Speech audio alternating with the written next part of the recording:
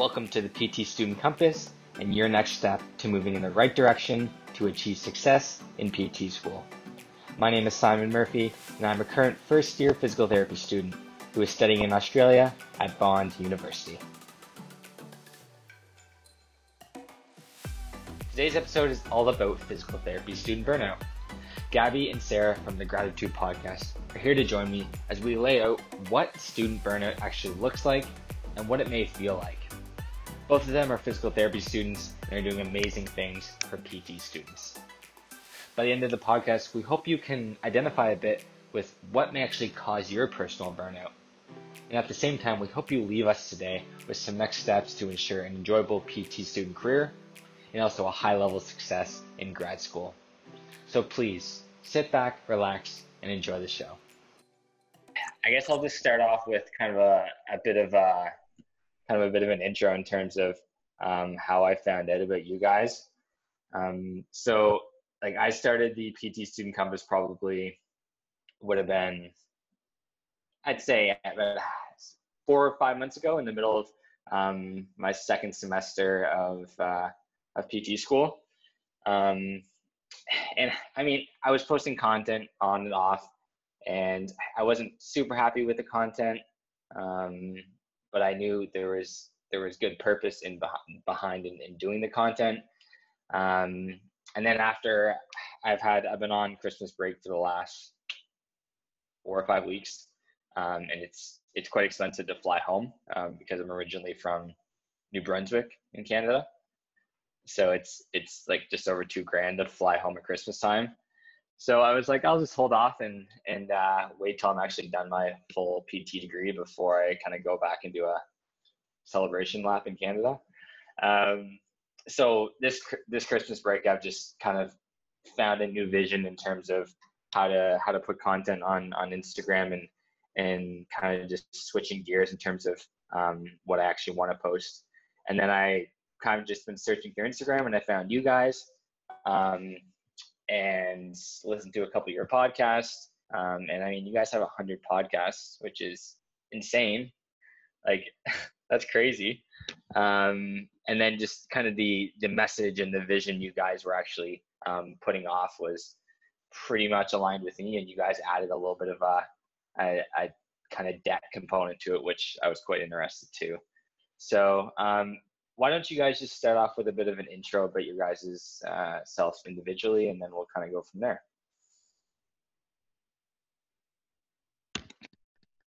Either of you. What? Go ahead, it's all you. Okay. All right. First of all, can you hear me okay? I sure can. Okay, great. So, background about me.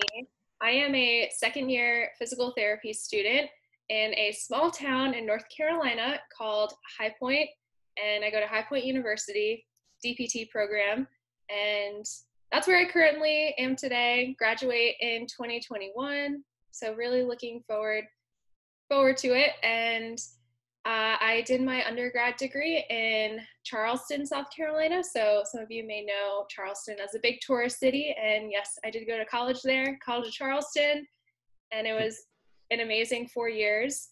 And in between undergrad and grad school, I wanted to take a gap year because I was just burnt out after undergrad. And yeah, from that point, I applied to PT school, took the GRE, worked, and I got accepted, had a few months to enjoy with traveling and working. And then I started in May of 2018.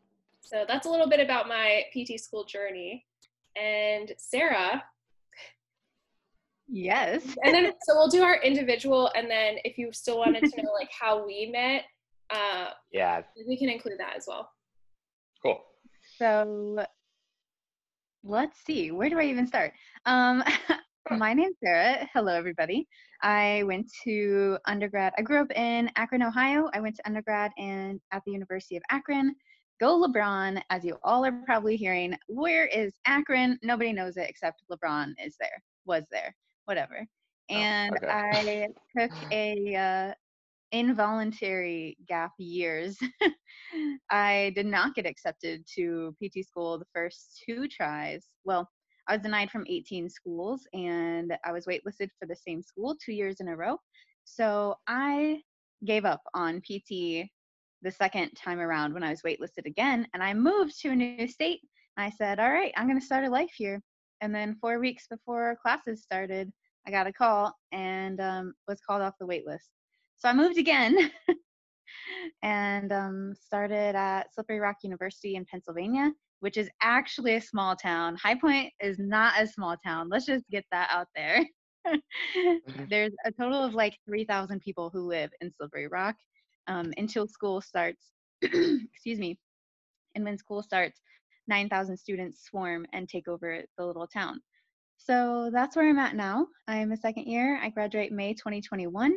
It is January 2020 as we're recording this. So it's crazy to say we graduate next year. That was crazy. Yeah, because we're going into. Do you guys do tri-semesters where you are? Yeah, like go they're all year round. trimesters. So yeah, we go year round. Okay, cool. Yeah, that's what we do too. So we'll be finishing. So we started last April, and we'll be finishing I think it classifies as your first year in like after we have our next two courses, so in like a few months. It's just like a really weird how they have it laid out, because we often go, we do, we did our principles of physiotherapy, we did our MSK1, and then we went on principles of physiotherapy, MSK1, cardiorespiratory, and then we went right on to 2 sets of placements. So we had 3 months of school before we went on to placements. And then after that, we do 2 or 3 months of classes, and then go on to placements again. So it's kind of embedded into the program. But in terms of my undergraduate degree, I actually graduated from St. Francis Xavier University. Have you heard of St. FX by any chance? Maybe. No. Have you heard of the X-Ring by any chance? No. Okay, didn't think so. So it's actually it's a school in Nova Scotia, which is on the east coast of Canada. And when you graduate, I graduated with an undergraduate degree in kinesiology. And when you graduate, you actually get an X-ring. And it's like the graduation ring of the school. And they say it's the third most recognizable ring in the world. So the Pope's ring is number 1 apparently. Super Bowl ring is number 2, and then they have the X ring. So just a fun fact. What? Yeah, most people don't. Yeah, most people don't know about the X ring. If you Google it, they say it's like a cult type thing, and I would totally agree. Yeah, so that was my undergraduate degree, and then similar to a lot of people, I didn't get accepted to, I think it was 4 or 5 schools in Canada for PT, and then a lot of people actually decide to go and study internationally, and I thought that was a decent option in terms of I didn't want to let the decision of a school kind of dictate what I wanted to actually do with my life in terms of a profession. So I gave it a shot and got accepted into an Australian school, and it was quite a bit of a process in terms of chatting it over with my parents in terms of how are we going to make this happen in terms of money. It's a lot of money to actually come over here and to do that. And I mean, they charge an international fee too for students coming in, but that was besides the point. It's something I really wanted to do, and and then I ended up in Australia somehow, some way. I'm now almost a year in a new country, and so that's kind of my story and how I ended up across the world. I still don't know why. I can't believe that I'm here every single day. It is kind of what I'm saying. That's insane. That's my story. So it's like, I think we're all in a little bit of the same boat. Like we kind of had, like a little bit of a story and a little bit of a process to get where we actually wanted to be. Would you kind of agree with that? Oh yeah, everyone has their Yeah. process. And it's so Yeah. awesome to hear each other's unique story and just the international going to PT school internationally is just, it's so interesting to me. And you're in Australia. I bet that's the like you said, you have that moment. You're like, I'm actually here. Mm-hmm. Yeah. So, why don't you guys? So, you guys have a little. I think you guys have a little bit of a story of how the two of you met, because you're not actually in the same place. I had no clue how you have a podcast together, and you guys seem like you've been best friends since you were 2 years old. So just give me a bit of a rundown on the wonderful story of how Gabby and Sarah, the physiotherapy students, met. Yeah. So Sarah, do you want me to start it? Sure, you can start it. Okay. So back in September of 2018, I was just finishing my first semester of school, and I, on Instagram looked, there was a message on my DMs, and it said, "Hey, Gabs, the SPT," and it was great. I still love that. And so I saw that message from Sarah, and she had this idea of starting a podcast for PT students. And at the time, I was thinking about, YouTube channel or, something. I wanted to help PT students or pre-PTs at the time. And I was just like, yeah, this is a really, really cool opportunity. And so Sarah emailed me all the details of, what it would be about. And that was, let's see, in September. Yeah, that was in September of 2018. Lo and behold, we did everything online, all of our interviews, podcast episodes, without meeting each other in person from September until January of 2019, when we met at a physical therapy conference called Combined Sections Meeting in Washington, D.C. And the rest is history. And here we are today. And here we are, less than a year after we've met. Let's just put that into perspective. For all of you who say, but I don't have anybody who would do anything with me. Bullshit. Let's just say that. Because Yeah, I literally reached out to random strangers, and Gabby was one of them. Yeah, it's one of those things where it's like I keep telling people in my class and everyone who is like, you have a podcast? It's like, yes, I do have a podcast. It's so easy to actually just to reach out to people on social media such as Instagram, which seems to be an amazing platform, and just ask if they want to chat about what they do. People love to talk about I don't want to say people love to talk about themselves, but people love to talk about what they're passionate about.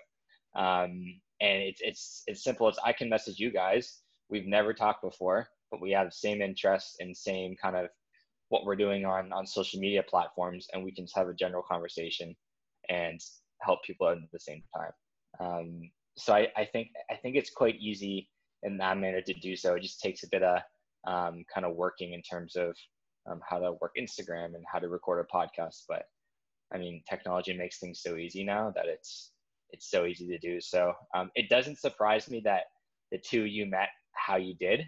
But what does surprise me is how quickly you guys have grown in just under a year. And before we kind of get into the main topic, can you guys just quickly chat about what's it called, the new thing you guys actually just developed, like a program type thing? Yeah. What's that called again? Yeah, just talk about that for a second. Yeah, we started a course for PT students. It's called the SPT Navigation System, and it's to help other PT students get through school on their first try. Because as many of you know, I don't know if this is how it is in Australia, we'll have to ask you about this, but yeah.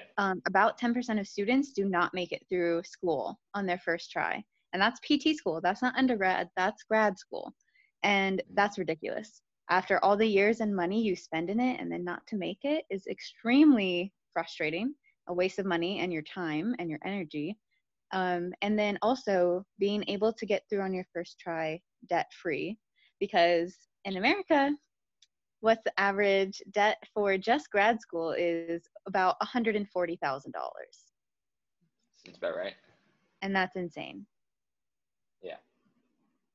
Yeah, that makes sense. I mean, in terms of, I think it's with any PT school. Like, I don't know specific statistics, but I mean, if you don't have a bit of direction and support and I mean the work ethic, it's quite, it's realistic that you can fail out in your first year, and that's unfortunate. But I guess with resources such as what you guys are building and what I'm kind of putting in terms of content, we both have the same mission. We're just trying to help in terms of getting people through on their first time and making it as stress-free as possible, which makes a perfect segue. Yes, I love good segues. So in terms of content that I wanted to kind of chat about today, and we can kind of both have a bit of a discussion about, is the concept of physiotherapy student burnout. And I was listening to your, I don't know which one it was, one of your older podcasts yesterday. And I mean, you guys have a recurring theme throughout your episodes, where you talk about different ways to kind of de-stress on a day-to-day basis. So just in terms of, like, off the top of your head, Gabby, how would you define burnout? Because I feel like there's a million different definitions for it, but how would you personally define burnout? Yeah, burnout for me, I see it as just, think of a gas tank and you're literally at E. And that's what I think of, your whole mental, emotional, physical, you're burned out. You're on empty, and it feels like you can't give anymore. And so it's really hard, because it's really hard to dig yourself out of it at that point, what it feels like.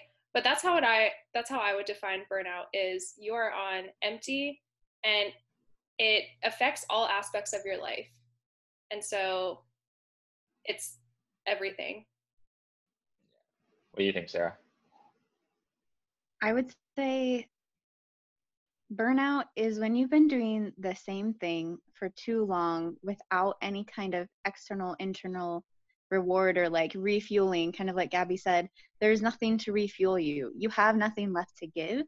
And that's what PT school does a lot of the times. You are giving and giving and giving absolutely everything you have with no real return in the moment. Yeah. And I mean, I agree with both of the things you said, and I would just add the component is there's a lack of motivation to just move forward. That's personally when I feel at the point of burnout. There's a lack of interest. There's a lack of motivation just to go tomorrow and give it all I got. But I think it's a very personal definition from how someone describes burnout. I don't think there's one overall kind of overarching definition for it. But can you guys think of any specific moments in your first year where you just completely felt like you were burnout, and just kind of give a bit of example if you feel comfortable to do so? Yeah, I specifically know when I felt that burnout. And for me, that was in the first semester.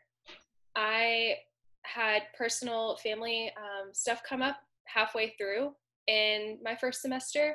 And that was in the midst of anatomy. That was, all these different classes. And at that point, I was struggling. And even towards the end of the semester, I knew, I was like, I feel burnout. Like Sarah said, giving and giving and, not getting the test grades back that I thought, and just really feeling drained. And by the end of the first semester, I needed that break. We had really a week and a half before we started the next semester. And after really reflecting on everything that happened and all of the factors that came into it, whether it was something I could control or not control, I really had to take all of that into consideration and how I handled those situations so I can make sure I'm prepared if that ever did happen, for semesters after. And so that was a time for me that I was burnt out after first semester. And from that point on, I knew how to handle it. I knew when to recognize it. And that was my point. How long was your first semester? It was 14 or 15 weeks. Which is the equivalent to be like 4 months, 3 months-ish? Mm-hmm. Mm-hmm. Yeah, okay. All right, what do you think, Sarah? Any specific moments of thought that you can think of associated with burnout? Yeah, so midterms, first semester, I was on the plane back from the National Student Conclave, and I about just shit myself looking at all of the things I didn't do and I should have done before midterms. So I literally was on the plane back and I had midterms that next day and I had not studied enough. I hadn't studied much at all. And that was the moment where I just completely panicked and felt like, why am I even doing this? Like, I'm not even smart enough or good enough or whatever, or hardworking enough to get through like the rigor of this program. And making it through it was really the last 3 weeks of the program, because although they were midterms, they were not halfway through the semester. They were 3 weeks before the end of the semester. So Yeah, exactly. It made it worse, because then you have midterms, then you have like a week off, and you have finals, and it was horrible. Never, ever again would I want to do that. And it wasn't like that after the first semester. It was much better. But going through that and losing 5 classmates due to grades in the first semester, one of them being my roommate, was extremely difficult for me, because I got very close to those people, and you're not going to see them. They're not in your class anymore. Not that they're gone forever by any means, but it's so different when you have essentially kind of lost part of your cohort, lost part of your group. Yeah, I mean, I think the part where I felt burnt out specifically here was after our first 5-6 week stretch. That initial getting used to the pace of how content is actually being presented to you, and then trying to get used to a completely new country and new environment, and trying to figure out where the grocery stores are and how to find specific food in a grocery store, because your usual stuff you eat in Canada doesn't exist in a new country. And then you're getting used to the full day of work, and then just towards the end of that block of class, having kind of an anatomy exam on Monday, and then having one of the OSCEs on Wednesday, and then having the written on Thursday. I was just burnt out from the stress, but there was no kind of lack of motivation, because I was still excited to be in physio school. But I think, like, as we all kind of chat about our burnout experiences, I guess, I think what we all have in common is that we've learned from that experience specifically, and then it's gotten better over time. So, like, if anyone was listening to this podcast for the first time and was thinking of going into PT school, it's not all horrible and stressful at all times. I guess that's what I'm trying to say. It's just putting a bit of personality to our experiences. I think it's important to kind of set the reality of, yeah, PT school is hard work, but it's probably one of the most rewarding things I've ever done, and I think you guys would agree as well. So yeah, but it just, in terms of, if you could give like 3 steps that lead up to one's burnout, what would those be? What do you think, Gabby? Okay, so 3 steps that lead up to burnout. I would say one of them is lack of sleep, because if you're not sleeping and you are going through a full day of class on little sleep, your brain can't process the information that's coming at you, the immense information that's coming at you, and then going home to study for the rest of the night. I would say sleep is the number one thing. That goes along with stress, because if you're stressed that you're not sleeping, then those two, it's just, those two together is just a disaster. And then I would say the third thing is just like lack of, and we all do this, especially when you're feeling burnt out, not motivated, is just like moving your body, exercising, because that just gets brushed off to the side because you're stressed out, you can't sleep, and you have no energy to work out. So I would say all of those things together are steps to lead to burnout, and figuring out how to recognize that, especially when you know you're not yourself and there's a little voice inside of you saying, this is not me. This is me, like, this is me in survival mode. And so exactly. I would say those are the 3 things that lead to burnout. Yeah. Sarah, is there any other ones that you can think you can add to that? I would add 2 main things. So one being your suffering in silence, and the second being your perspective. So as soon as you can, first and foremost, have people around you that you can actually talk to. Not just people who are going to say, oh, my day's been great. How is yours? Oh, my day's been great too. And move along on their day. That's not going to help you at all.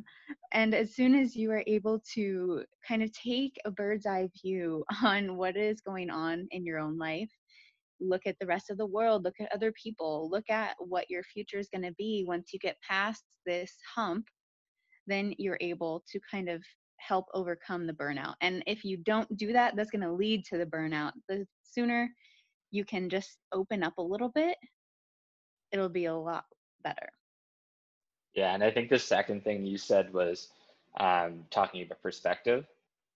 That's the biggest killer for me. I can tell you that there's some points during the semester where you just don't have any confidence in yourself, and you can't see the end of the light at the end of the tunnel, which is 2 weeks ahead. It's having that positive perspective at that moment that I think has been super important for me to do, or at least try to do most of the time. But I think that's probably one of the most important things in terms of specific steps that lead to burnout, is not having that positive perspective on what you're actually doing. So in terms of, now, I was listening to, I feel like I'm your guys' number one fan because I was listening to your podcast all day yesterday.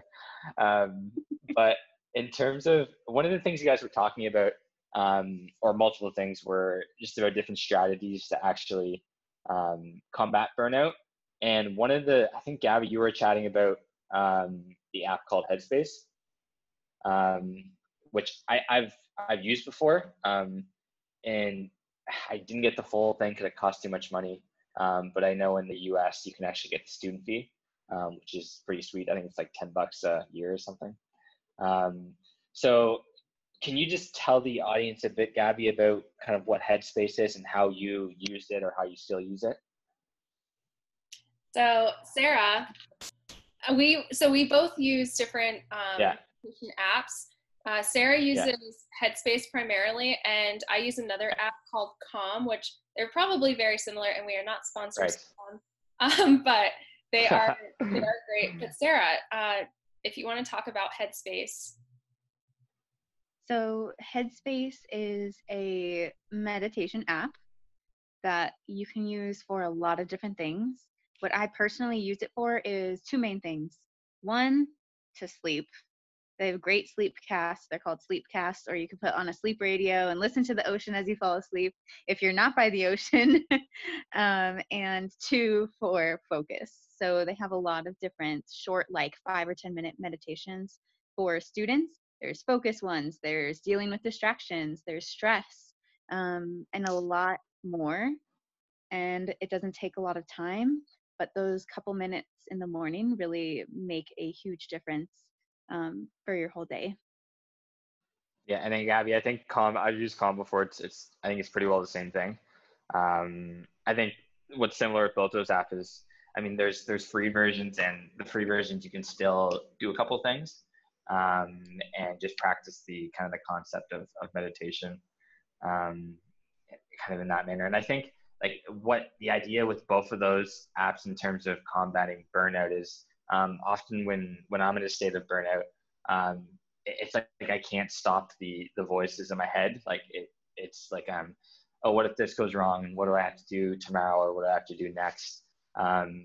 What it teaches you to do is to not try to block out what you're trying to say in your head, but to acknowledge the thoughts, pass them to the side, and then focus yourself back onto whatever the kind of, what is the waves, or the sound of trees, or something like that. And that's kind of the idea. And it's supposed to, or it's helped me kind of just calm your mind down, reduce a bit of the stress, and then kind of move on with your day. So I think that's the concept with both those apps. And I do use it for sleep as well. I usually try to find like a really, really, really boring podcast about like politics or something that I have no clue what they're talking about.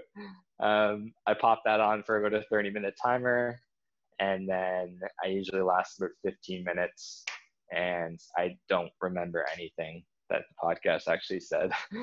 So that's usually how I use those 2 apps.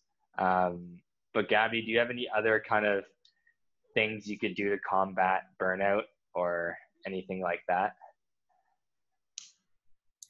Yeah, I would say, like we have talked about, opening up and surrounding yourself with the right people, because if you're constantly surrounded by negative people, and that could be in your cohort, that could be your parents, your friends, then that is just going to add to everything on your plate already. And so I would say opening up to someone who can understand and be a positive influence in your life, because it's really hard when you're in that negative mindset and you're having those thoughts of doubt, your motivation, your confidence is not there. But when you have someone to pull you back, like we've said, give you this perspective of saying, okay, this is what I see, what's going on, and from what you're telling me, and I want to do everything I can to help you and dig yourself out of where you are right now. And that's why it's so important to have these people in your life, because they are going to be very impactful if you are going through this. And I mean, all of us can probably attest to having someone during that time when we felt burnout of pulling us back and saying, okay, like, reset, this is what's going on, and just having you notice it, put it into perspective, and thinking, oh my gosh, like, I'm not surrounding myself with the right people. I'm not doing great things for my physical, mental, emotional health, everything. So I would say that's a big thing. And for me personally, that helped me tremendously. And I mean, it's one of those things. I mean, our parents are great to chat to, but sometimes you just need that other perspective.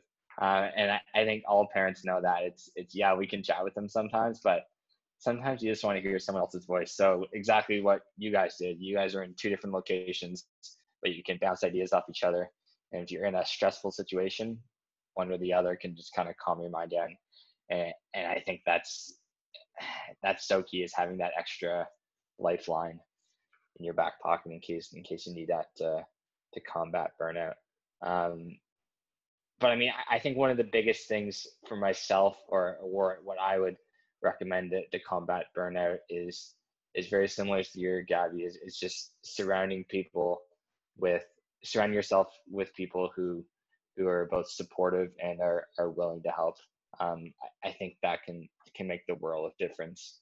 I mean, I keep kind of go back, being a completely new country, it's hard because we're meeting a whole new group of people. So half of our cohort's from Canada, so there's 60 people. 30 of them are from Canada. 20 of them are from, I would say like 15 to 20 of them from the States. A couple of them are from Australia. So like there's actually, I would say maybe like 25% of the cohort's from Australia. And then there's a couple from France, and I think there's one from Bulgaria as well. And I mean, finding that international kind of group of students that can help you with any stressful situation has been a big help for me. But yeah, so I mean, everyone has their bit of kind of an individual way of combating burnout, but I think those are kind of 2 or 3 different ways that people can do that. Sarah, do you have any others to add, or are you pretty happy with everything we said? I'm pretty content, but I will expand just a little bit on your support group, because it can't be just one person. Your lifeline or whatever is not just for one person, because what happens if they need a lifeline? So having multiple people who you can truly rely on makes a world of a difference, because I can tell you there are many times that Gabby and I both needed a lifeline and we could not be there for each other because we both were so swamped. And having lifelines outside of ourselves from other people, other groups, helped us to continue, because without those people, we would not be here still. Yeah, I agree. And I mean, even as much as going and having chats with your professors, like ones that you're close with, and just getting a perspective. I find that some professors are, I mean, in terms of in my school, I trust pretty much all my professors because they're amazing people, but they almost give you like a realistic perspective of what you're currently going through. So I tell people, like, our students, not to be afraid to approach the professors that they feel comfortable going with. But I totally agree with what you were saying, Sarah, is having multiple lifelines, because you never know. Multiple people may be going through different issues at the same time. So yeah, and then in terms of, so let's say, so you're experiencing burnout, and then but you're happy, you've got amazing marks, and you're living the dream in PT school, but you notice your best friend is struggling. She just almost failed her OSCE and is now struggling and is not able to kind of get through the work. How would you guys help this best friend individual and kind of picking them up from a tough situation? Why don't you start with that one, Gabby? Okay, so for me, I would tell this person, really, like we talked about, get it from a perspective of someone like an outside looking in. And especially if this friend failed, his or her OSCE and didn't know if they would pass the class or even pass the semester, I would say, like, really dig deep into your why. Why did you want to come to PT school, and why do you want to be a physical therapist? Because during those times, you really have to ask those questions of, okay, why am I here? What are the reasons why I'm here? And I'm putting myself through this. And really just, being there, being a supportive friend, and whatever happens, like, I'm here 100%.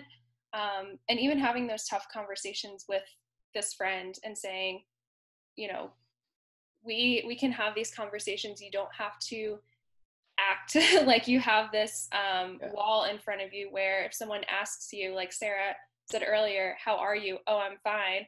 But on the inside, you're slowly just like deteriorating, I would just say like you have to be there for that person whatever they need in that moment, because you might be the person, and this could definitely happen, like that you turn them around, especially when it comes to PT school and all of this happens.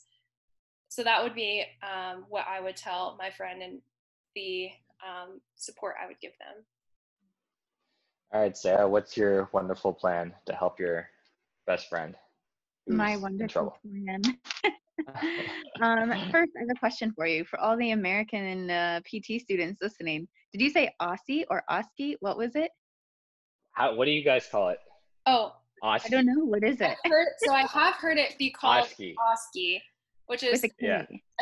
a simulation, but we call it like practicals or competencies. So they're all, I think. Yeah, it's all the same thing. Like it's OSCE. I'll look up, what does it stand for? It's I don't know. OSCE Something simulation. Stand for. It's something similar. It's objective structured clinical examination. It hasn't. I think it's similar in Canada as well. They call it, like we call it an OSCE. But I mean, they could even call it like a competency. It's just allowing you to understand that. So yeah, OSCE, OSCE, no K. All right, got it. So in order to help your friend who has not done well in their OSCE, I would first and foremost lend them a hand, lend them a lifeline, lend them multiple lifelines, not just from you, and kind of get them out of their own head.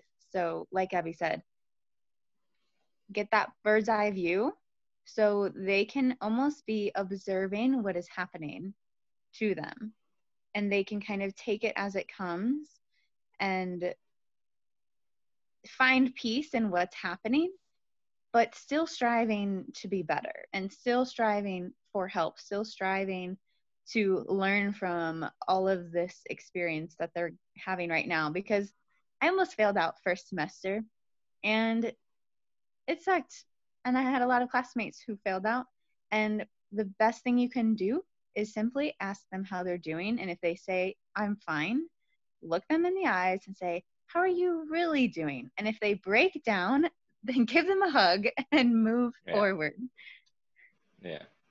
I think it's unfortunate with any grad program, whether it be PT, OT, med, there's this kind of theme that, at least I think there's this theme that you're not allowed, like you just have to push through, and you just have to, like you're going to feel stress and you're going to feel uncomfortable. And there's almost this like stress is encouraged, and this idea that I had a thought in my head. I'm trying to kind of wrap it around, but there's this stressful theme to grad school that almost has a negative connotation to it, that I think we can kind of switch around in terms of, yeah, you're experiencing a bit of stress. That's normal. But just having that support group to kind of combat that stress a bit is how you can handle that. So don't try to push through the stress until you get to the point of burnout, but rather tackle the stress when it's happening. And that's the idea I was trying to say. Yes, I got to it.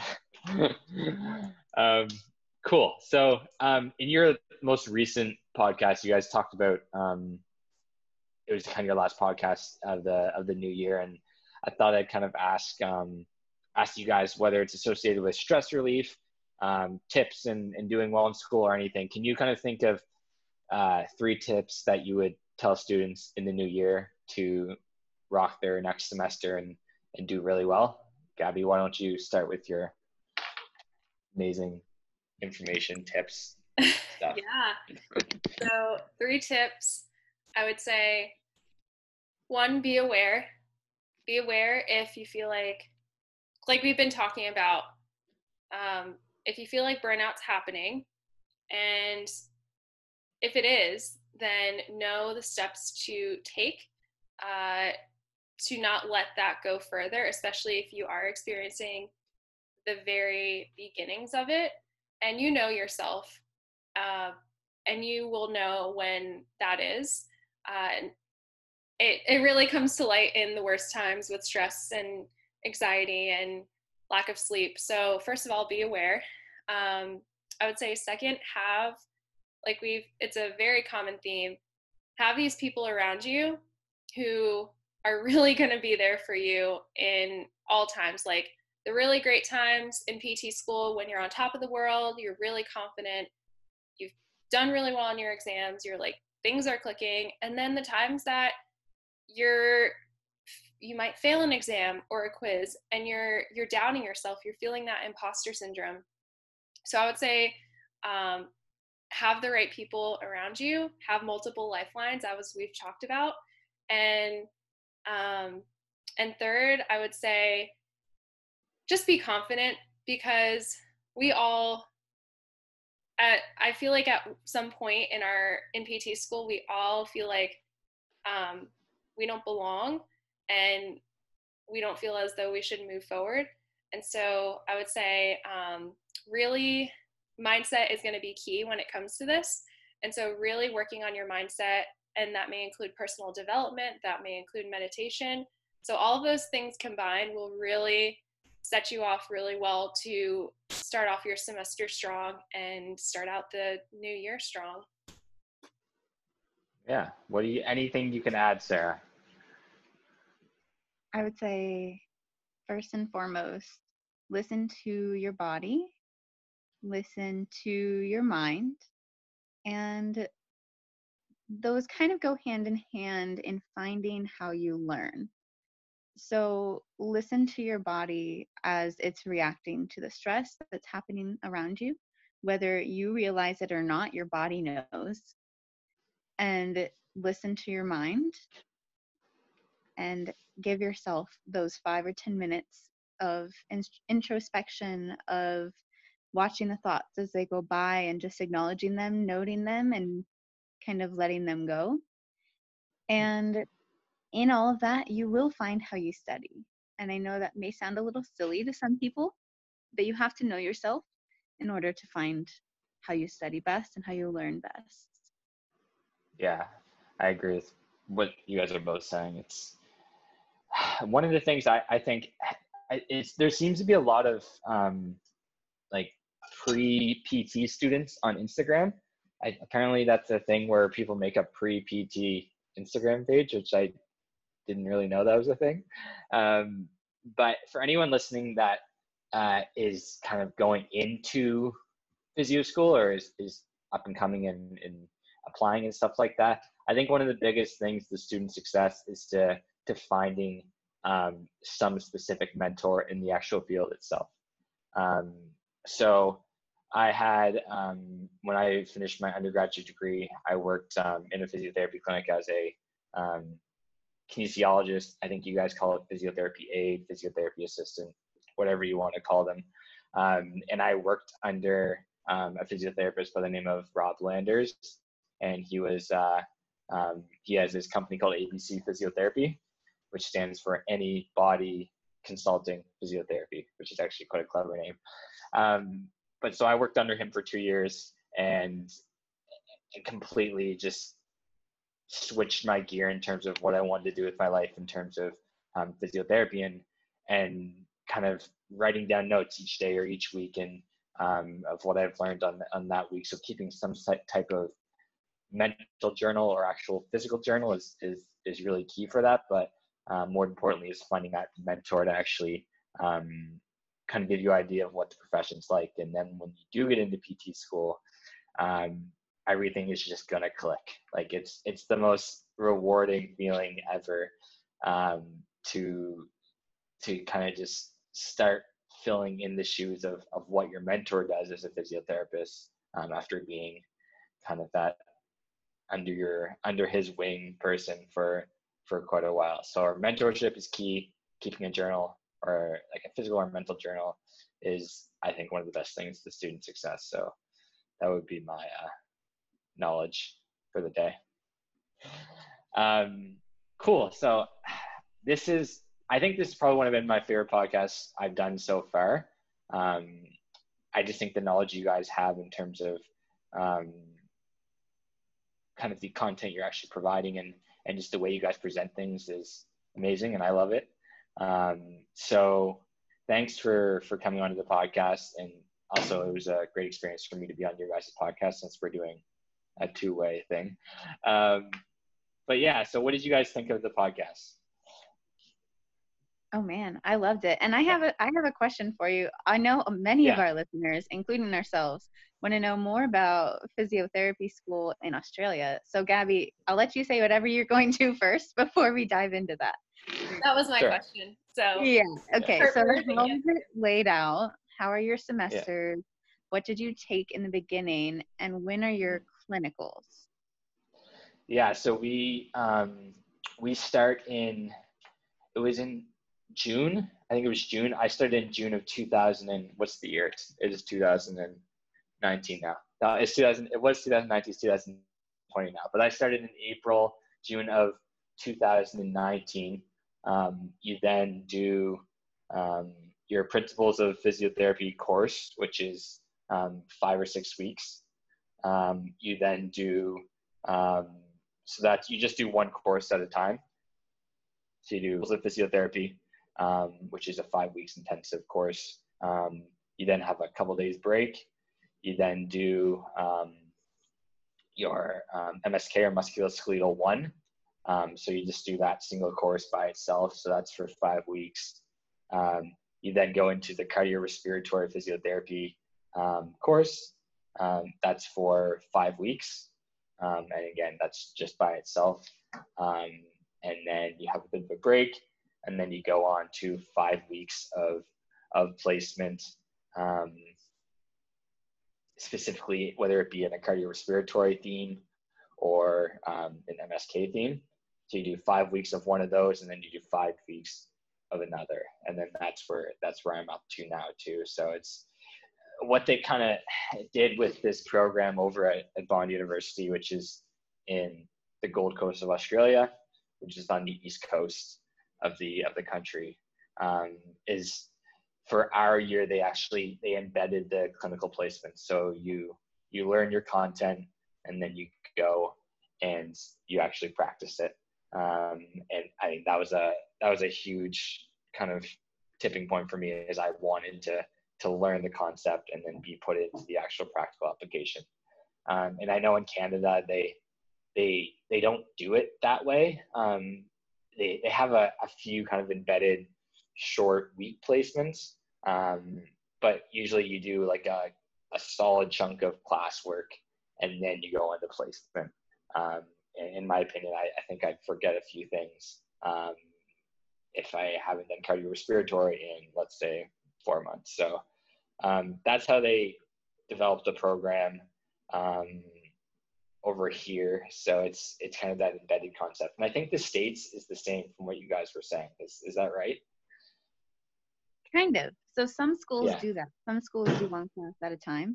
It's more rare than what most programs do. Most programs, they're 15 weeks of intense class, about 18 or 19 credits. So it's about 5 classes, all with labs at the same time for 15 weeks.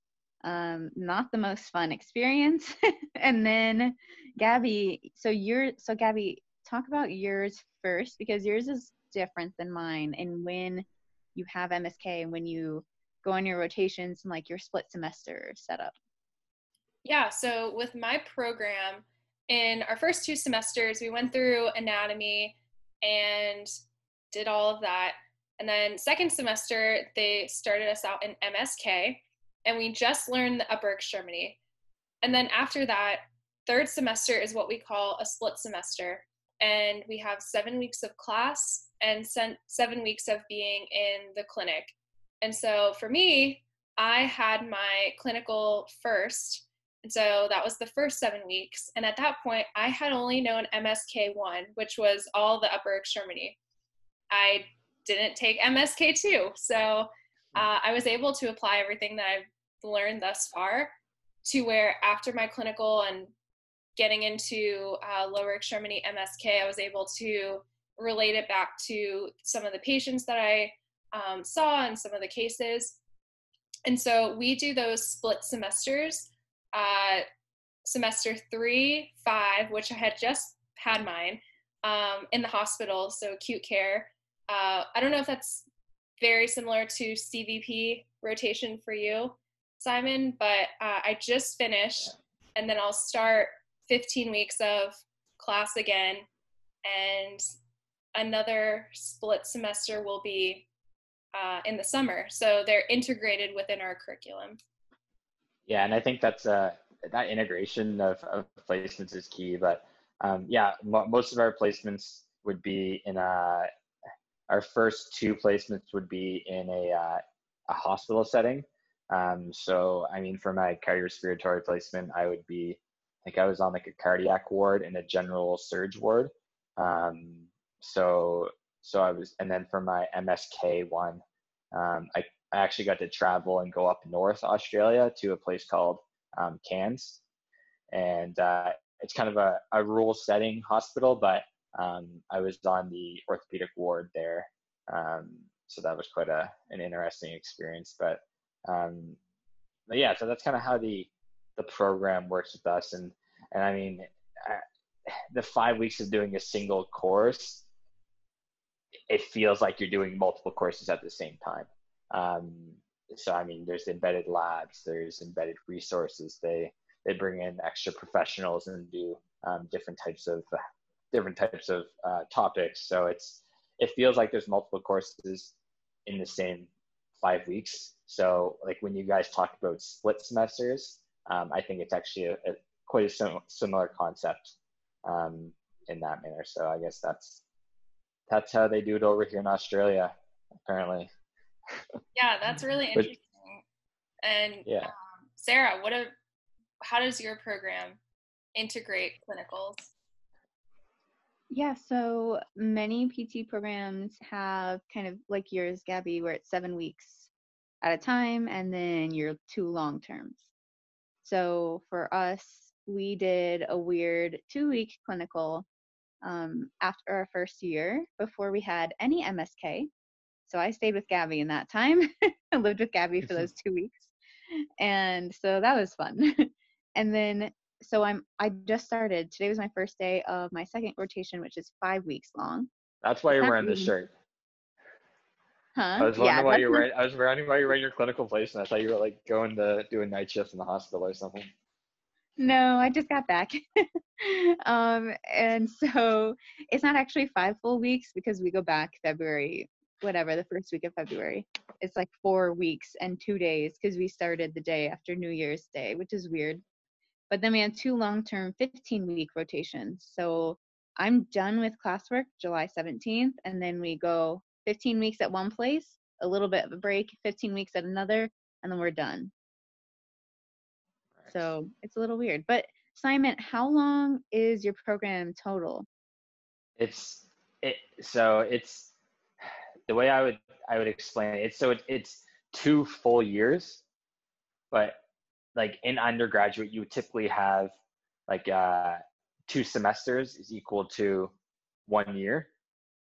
So now it's in DPT, it's 6 semesters, which is actually the equivalent to 3 years of school, but you're doing it in only 2 years.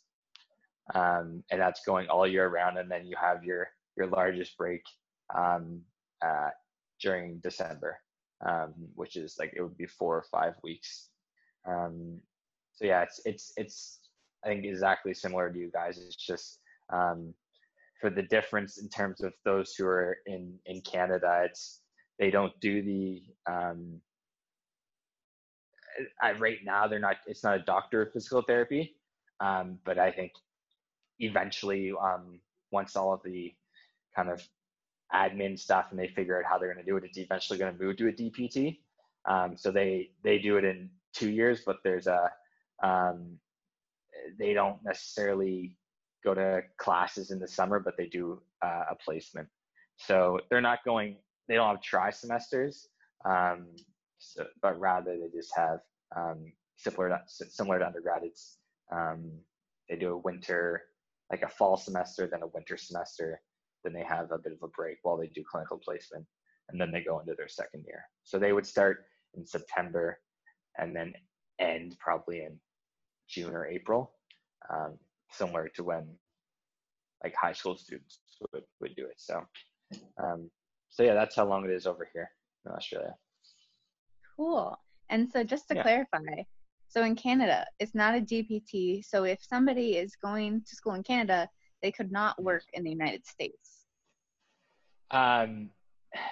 Correct. Yeah, you would be correct. It's like I can go from Australia and go back to Canada, write the practical exam and the written exam, and then I can be practicing in both countries if I wanted to. The thing with Australia is that there's no board exam when you graduate. So once you're done physio school in Australia, you can work right away. It's because they basically have that testing embedded into the program.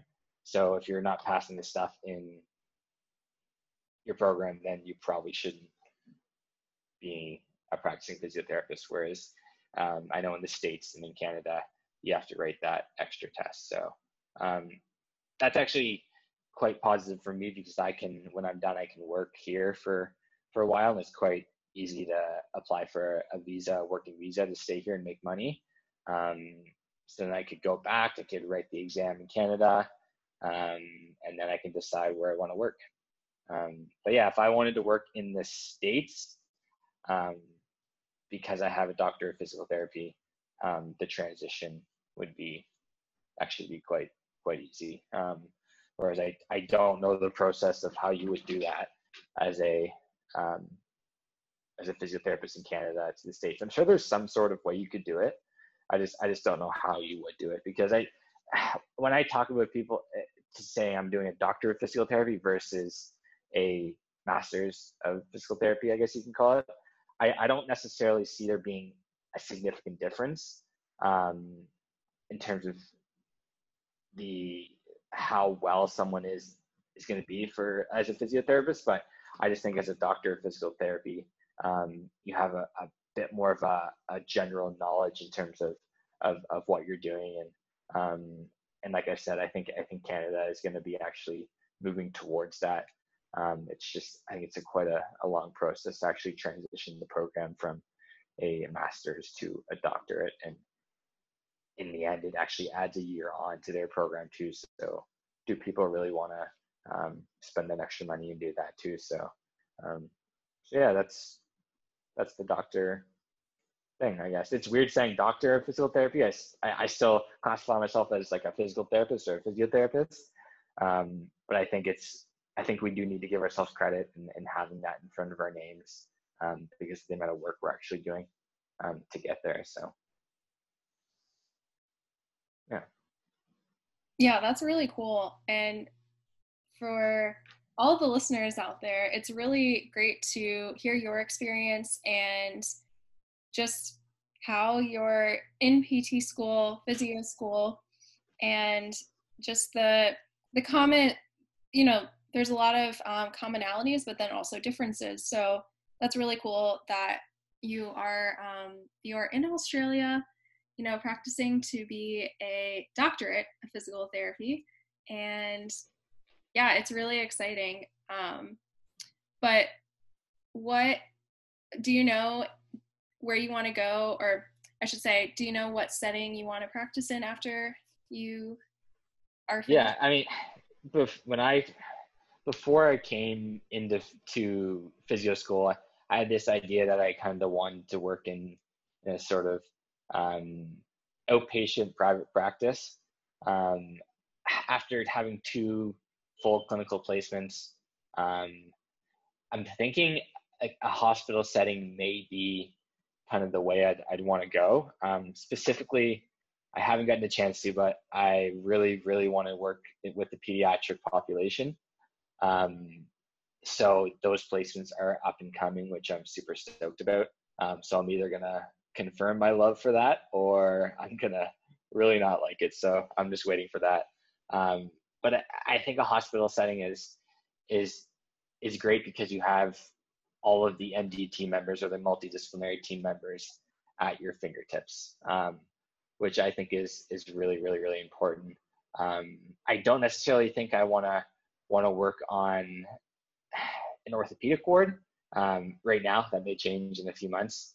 But yeah, I think the pediatric population is just such a fun way of doing things. The way I look at it is, if I can make an impact with a kid, um, let's say that is 6, 7 years old, that's quite a significant impact that I'm going to make when they're 18, 19 years old.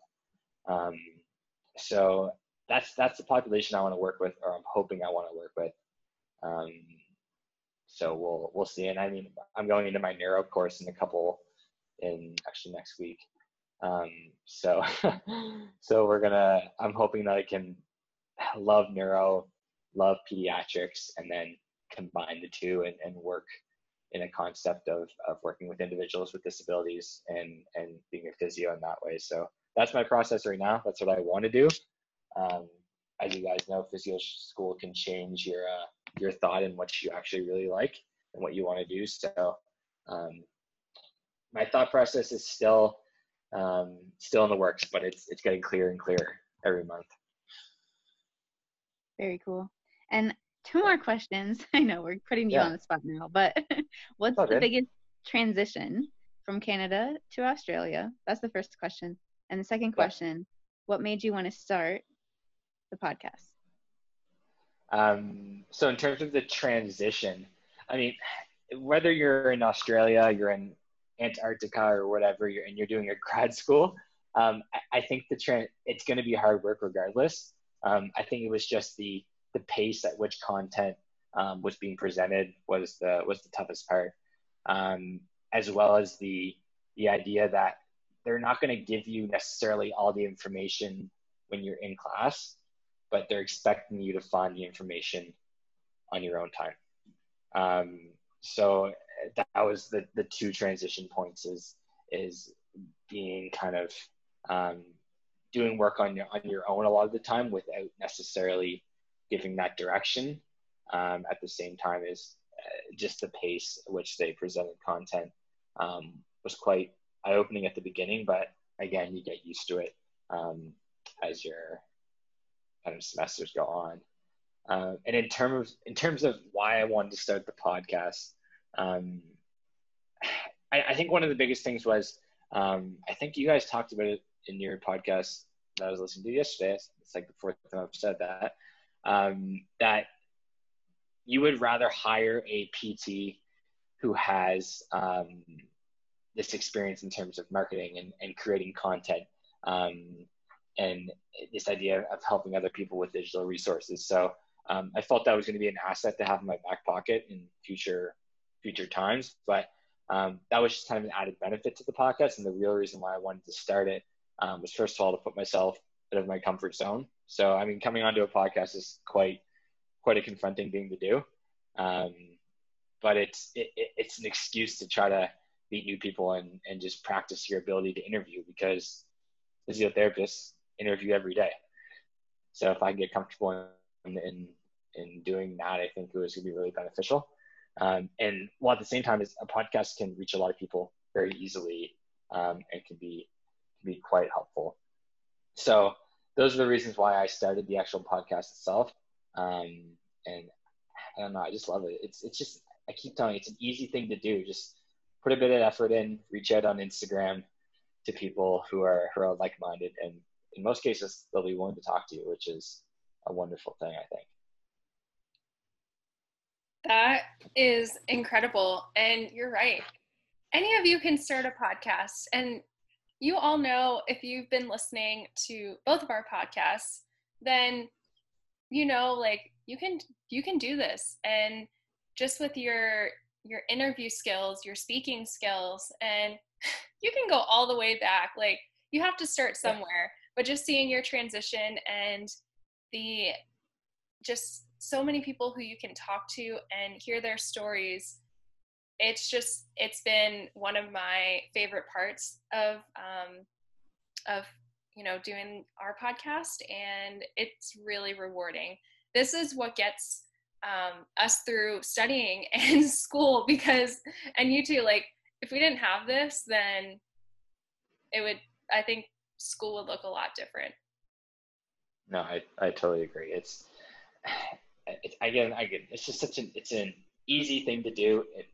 Like you guys have said multiple times, it's going to be uncomfortable. It's not an easy thing to do in the first couple of times, but it does get easier, and it gets better, and it just provides. It's almost like it's a time where you can be productive in conversation and not having to study, but at the same time, you're kind of furthering your ability to become a good interviewer and a good physical therapist. So. And it can be scary, but here we are, and there you are. I think it's so crazy. Canada to Australia, like, what are the actual differences in the location? So, for example, we have a lot of people who move from the Midwest where it's cold all the time to like Southern California. That's kind of the transition I'm imagining it's similar to.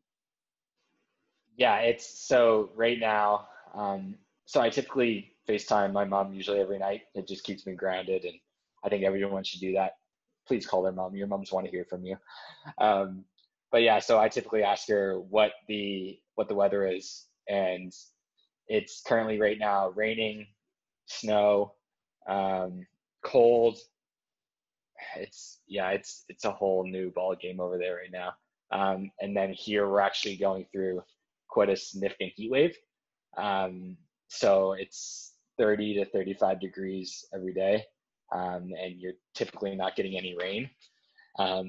So that's the living environment is I'm going from, and I mean, I'm used to it now because I've been here for almost a year, but going from that 4 or 5 months of being cold in Canada to then being hot in summer. Now it's hot all year around here. But what's interesting is that right now I'm currently in my summer, and the winter is opposite. So the winter is actually when your guys' summer starts.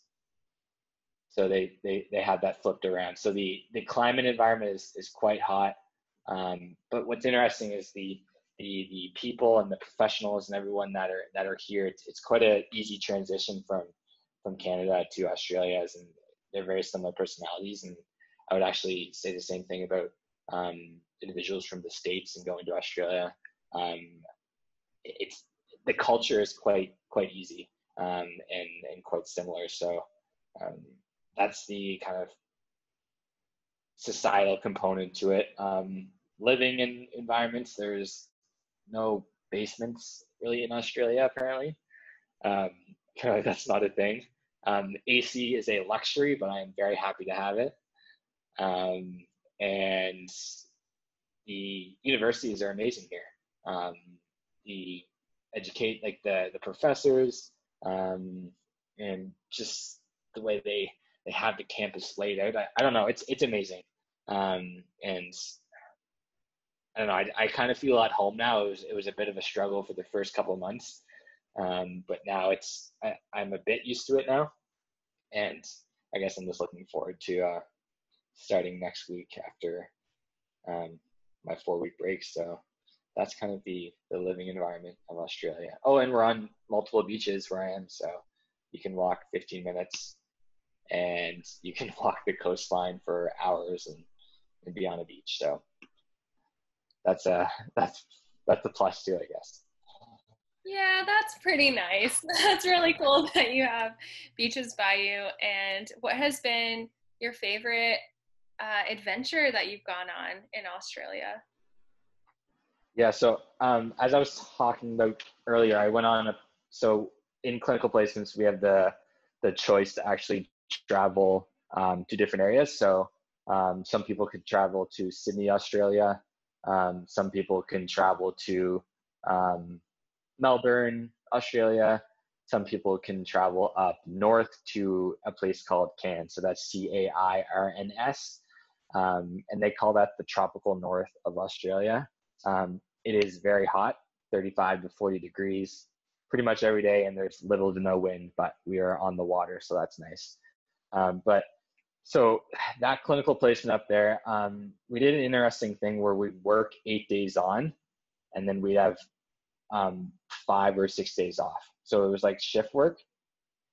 So on those 5 to 6 days off, my friend bio, who is also in my program. We went, actually with myself, a friend of mine, bio, and a couple others, Mackenzie and Paige. We went on a waterfall circuit. So up north, there's quite a lot of waterfalls where you can, if you're willing to drive to the location, you can find some pretty amazing waterfalls. So on the day off, we went this really, really windy road up to what's called the Tableland. So you have to like drive up this huge hill, because Australia is basically, it's basically two slopes, and then you drive up those two slopes, and then you have tabletop.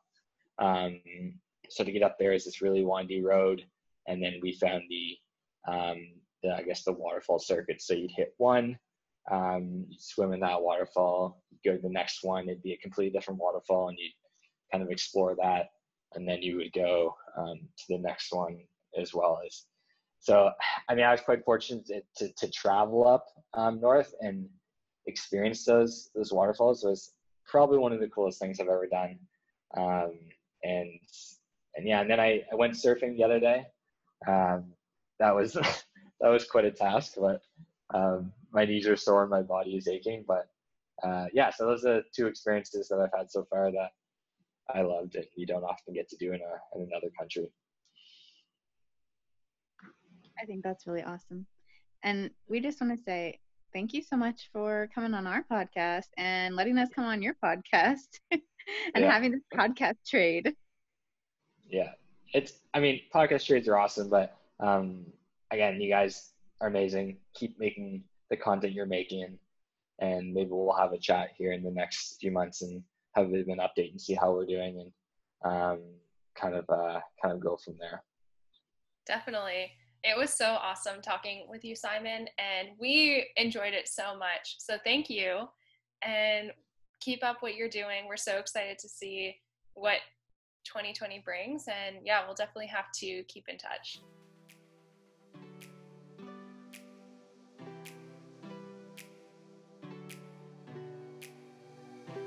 As always, thank you for listening and supporting the show. You can actually follow me on Instagram at the PT Student Compass, and this is where you will find all of the podcast announcements and also free downloadable school resources that can help you with PT school. And as always, if you have any questions or you'd like to have a bit of a discussion, please message me on Instagram, and I'd be more than happy to have a chat with you.